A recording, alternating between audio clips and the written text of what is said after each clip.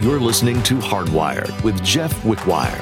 Here's what's coming up in today's edition. I've taught the Holy Spirit's real and all that. They have heard the first generation tell tales of battle, fire, sword, persecution, pioneering, and of the high price paid for these truths. The children of the first generation hear all these things. They've been brought up in them, drilled in them, and urged to accept them for themselves. And they do so, but guess what? Not with the same fire and zeal of the first generation. But they believe them, but it's not the same conviction.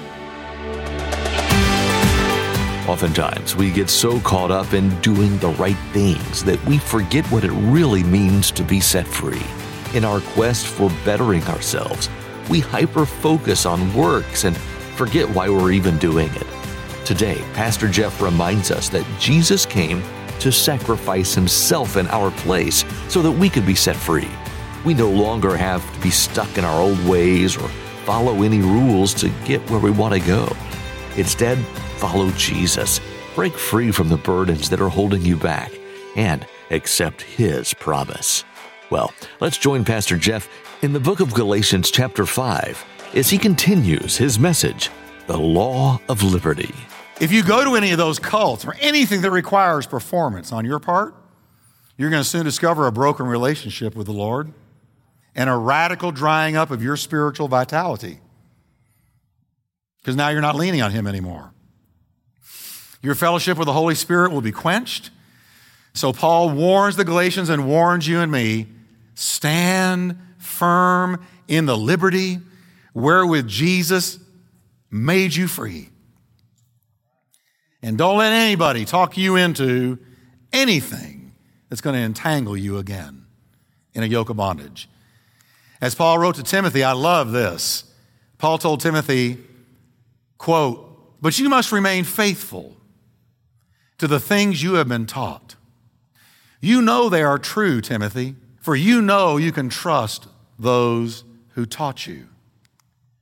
He was raised by his grandmother and mother. They raised him up in the faith. That's those he's talking about who taught him. And then in verse 15, what did they teach him? You have been taught, Timothy, the Holy Scriptures from childhood. And they have given you the wisdom to receive the salvation that comes by trusting in Christ Jesus. Because Jesus looked at the Pharisees and Sadducees and said, you say when you search the Scriptures, you find God, but you search the Scriptures and you will see they speak of me from Genesis all the way through the end of Malachi. When Jesus said that, there was no New Testament yet, but they had Genesis to Malachi. He said, you search them and you will see that all of those Scriptures, all of those books point to me. So Timothy was taught those books, and Jesus in those books was revealed to Timothy. And they prepped him and prepared him to hear the gospel. And when he heard it, he connected all the dots and said, oh, that's the one. Moses and Abraham and Isaiah and Jeremiah and Ezekiel and Daniel and the minor prophets and David and the Psalms. That's the one they were all pointing to and waiting for and anticipating and expecting. And so that he got saved. Paul said, remember that, son. Don't ever forget that. I want to say to you, church, remember what you've been taught. You've been in this church for a month. You have been taught that there is one way to God. That is his son, Jesus Christ. There is no other way, no other religion, no other person that can lead you to forgiveness. There is no other way to miss hell and gain heaven than Jesus Christ. So remember that. And that you have learned the Holy Scriptures, and they lead us to trust Christ. Now, he says in verse 5, Galatians 5, verse 5, for we through the Spirit eagerly wait for the hope of righteousness by him. Now, the law was deceptive as it seemed to offer some kind of an immediate return for the sinner's investment. In other words, you go do a good thing. Let's say you go, feed the homeless one day. And if you're living on performance and not grace, as soon as you feed those homeless, something in you says, you're such a good person. Go look in the mirror and sing a song to yourself. Just go ahead and sing, there is none like you. No one else can do the things you do. I know I can't sing. Edit this off the radio show. But as soon as you do something good, we tend to believe that was an investment that gained me righteousness. But God comes along and says, all of your good works are to me like filthy rags. They do not gain you righteousness. Now, when you do good works after you're saved, they bring you reward in the world to come, and they attest to the fact that you have been saved. There is a huge place for good works, but they don't save you. They attest to the fact that you are saved, but they don't save you. Only one saves you, the blood of Christ. Jesus hanging on that cross, that's it. So, I must have moved something around when I did all that. There we go. It produced a false pride that somebody was righteous when, in fact, he was not in God's eyes. You can easily pump yourself up with false pride and think you're something and that you gained yourself righteousness. You didn't. You never do. But for those who cleave to Jesus Christ for righteousness, his righteousness, there is real hope. There is hope indeed. Our righteousness is by faith. It is his righteousness imputed unto us, and that's the whole message of Galatians. That's the whole message of Paul to these people who were departing from this and going back to the law. It doesn't depend on us. It doesn't rest on us. It didn't require of us anything but faith in his finished work in order to be saved. That's why it's good news. That's why it's good news. How many of you are glad that the message was not this? Hey, good to have you here in church today. I got a message for you. If you will this and this and this and this and do it for 3 months, you'll be saved. How many of you would jump up and say, all right? But when you tell somebody, all you got to do is look up and say, forgive me, and you're saved. That's good news. Amen. Now, when Paul says we wait for it, he means we look forward to it. It points to the second coming of Christ, when we're going to be just like Jesus. John wrote, dear friends, we're already God's children, but he has not yet shown us what we will be when Christ appears. We do know this, that we will be just like him, because we're going to see him as he really is. One unfiltered look at Jesus, and you're going to be changed to be just like him. Just like him. Next, he touches on works. Do we who are content to rest all on Christ have no works to perform? Not to be saved. The Christian has works, but they don't save him, as we just said. They attest to the reality of his salvation, but they don't save. Paul says in verse 6, for in Christ Jesus, here's the fact, not circumcision nor uncircumcision, both of those symbolizing the law and our own good works, avail anything. They don't do anything. But faith, working through love, does. The works that follow genuine salvation are works of faith that flow from love, not from legalistic jump through the hoops so you can be saved demands. Religion says you must. Faith says, I love, so I want to. Isn't that good? Religion says you must, you better, you have to, you can't be saved. But faith says, because I know him and he's living in me, I love. And because I have love, I want to do these things for people. I don't get up here and preach because I have to. I love doing it. It's my gravy. It's Monday through Friday that's a challenge. The works of the Christian are to flow out of love, not out of force or coercion. Having discussed the foundation of their liberty, faith in Christ. That's the foundation. Say it with me, faith in Christ. Paul next discusses the foes of their liberty, the false teachers. Now he's going to home in on the ones that are messing them up.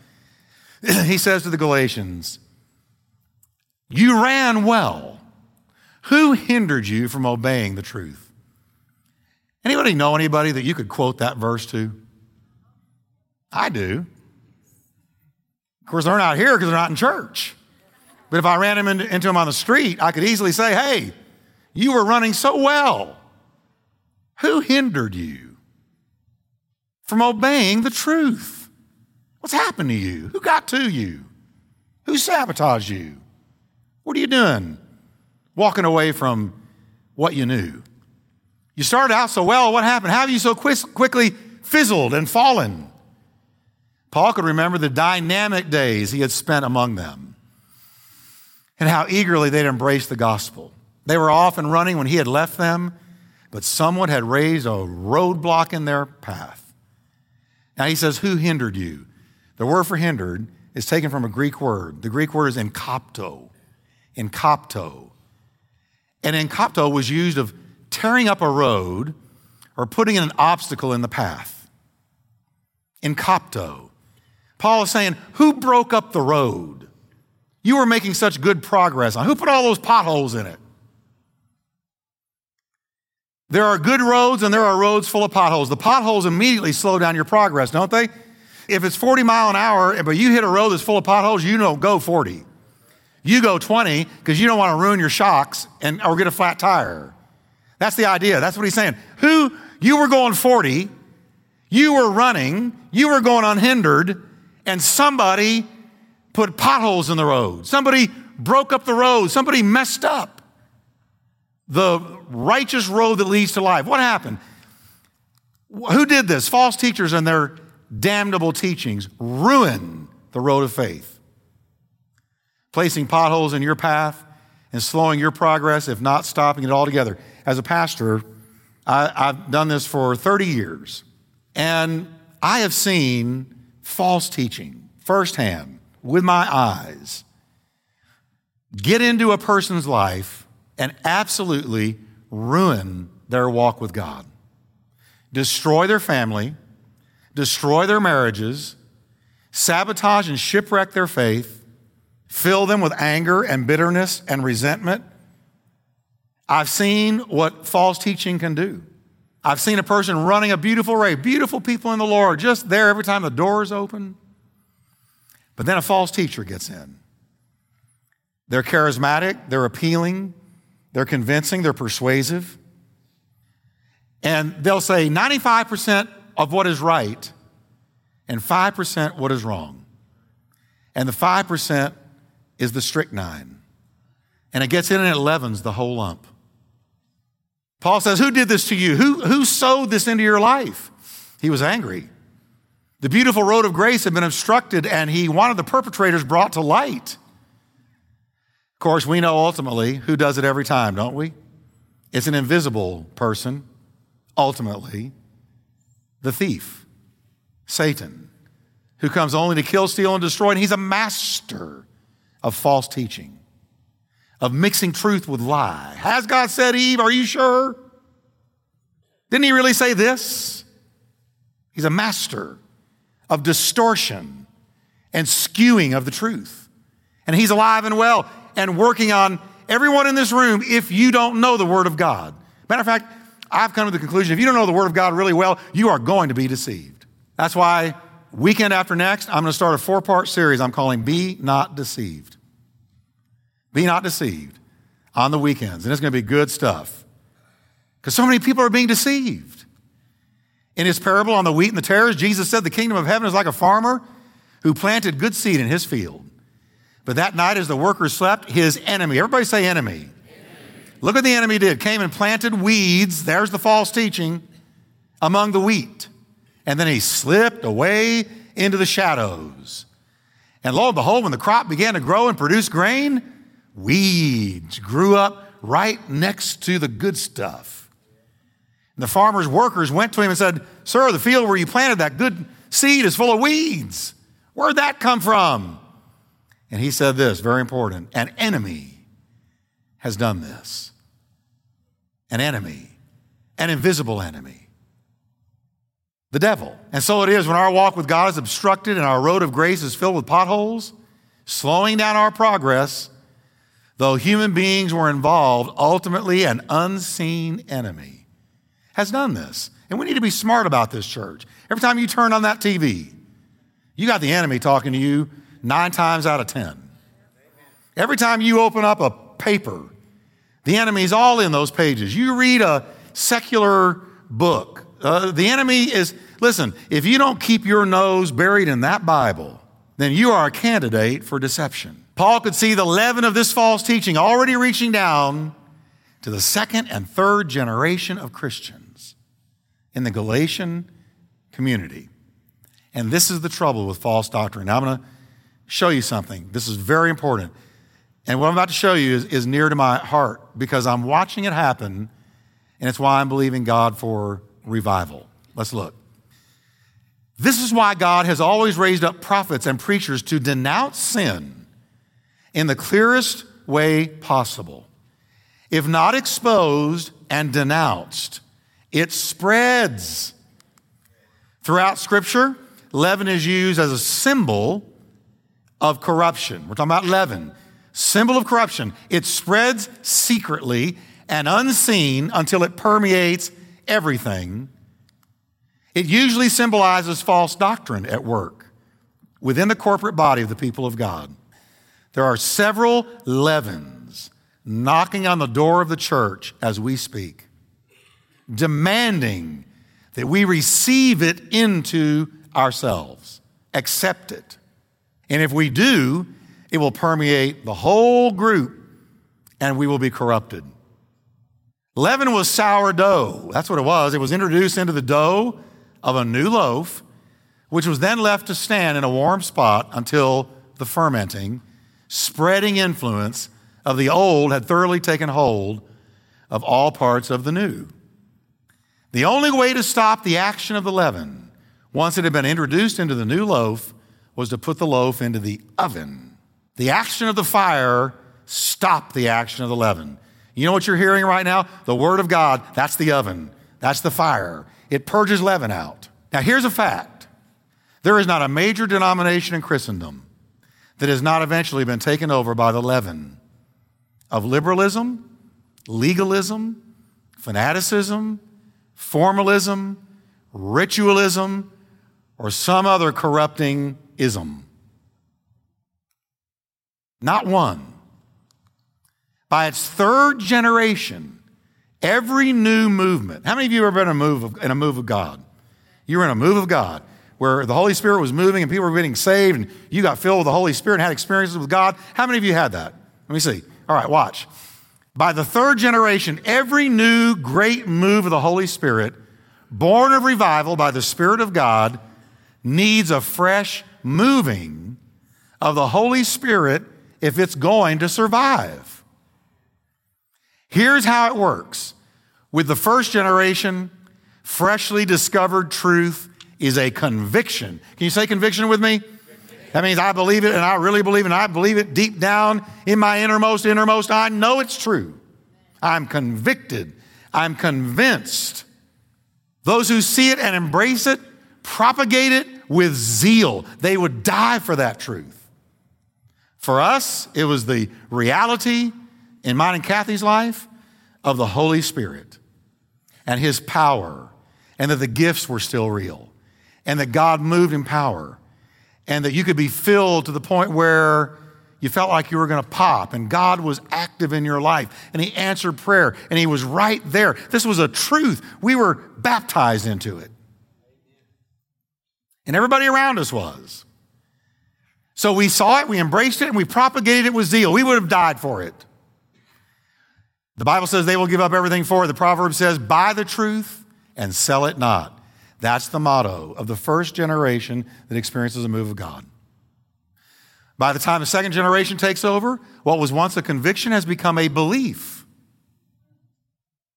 The second generation has been taught these truths. Oh yeah, they've heard it. Oh yeah, I was taught that. I've taught the Holy Spirit's real and all that. They have heard the first generation tell tales of battle, fire, sword, persecution, pioneering, and of the high price paid for these truths. The children of the first generation hear all these things. They've been brought up in them, drilled in them, and urged to accept them for themselves. And they do so, but guess what? Not with the same fire and zeal of the first generation. But they believe them, but it's not the same conviction. They can give you chapter and verse for their beliefs, but the zeal to spread it has cooled. You know, me and Kathy in our generation, we witnessed everything that moved. We'd stop you on the street, get in your face, tell anybody Jesus is alive. Now you got to kick people out there. And even then, they're not zealous about it. Some people, some are, thank God. I heard somebody say, Lord, deliver us from the cage stage. No, stay in the cage stage. The cage stage being wild, crazy, turned on fire for Jesus. Give me a bunch of people in the cage stage. Don't shout me down now, church. By the time the third generation is in charge, what was first a conviction and then a belief has become an opinion. The truths are lightly held. Compromise is acceptable. Yeah. Things are watered down. Distinctives disappear. And an accommodation is reached with dissenters and other groups who hold some things in common. Well, we got this in common and they've got that. So why don't we just all get along, what I was talking about earlier? Do you see America in this right here? Come on, church. Oh, let's compromise with everything under the sun. Let's be pluralistic. Let's lose our distinctives. We don't have any right to be distinctive. We're no better than anybody else. So we accommodate, we compromise, we flex, we evolve. All the things I said you shouldn't do with truth. First, the sharp edges become blurred. Then new ideas are introduced. Things that would have made the first generation roll over in their grave, the third generation tolerates with a smile. Oh, come on, all of you right-wing, stiff-necked, ignorant hayseed, Southern church folk. Get out of the way or agree with us. Compromise with us. We need to all get along. And the minute that a church does that, it's dead. It's dead. The lampstand will be removed by the Holy Ghost and it's dead. The power has gone, the drive has gone, the zeal has gone. The only solution is revival. The only thing left for America, church, is revival. There is no other answer, revival. It's not going to come from Republicans. It's not going to come from Democrats. It's not going to come from libertarians. It's not going to come from any political group. The change that must happen to America must come not by might, not by power, but by the Spirit of God.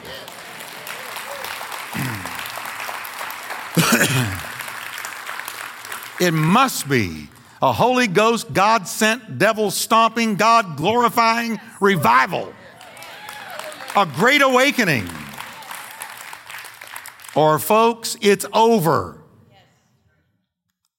It's usually an Ishmael when revival does not come, people drift away, or some kind of phony counterfeit revival is accepted. It's usually an Ishmael, born of fleshly effort rather than a genuine move of the Holy Spirit. This is exactly where the American church is today. Believe me when I tell you that.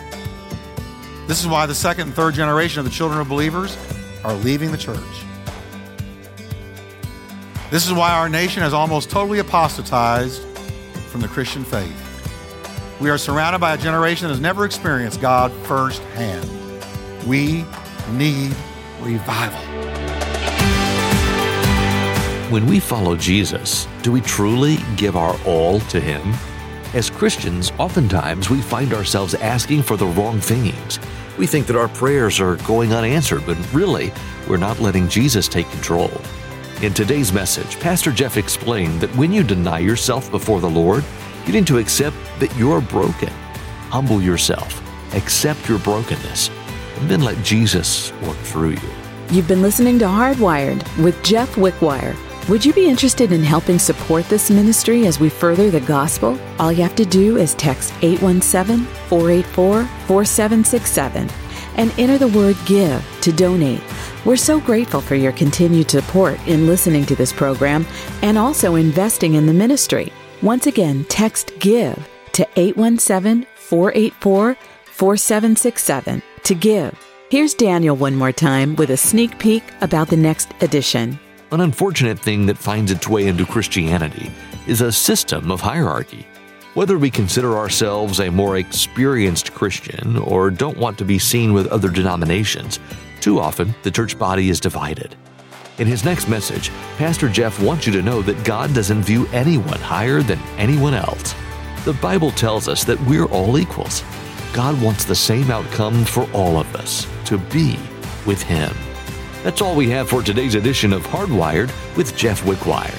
If you'd like a copy of today's message, you can download it from our website, hardwired.org. Be sure to tune in again as Pastor Jeff continues teaching through the book of Galatians next time on Hardwired.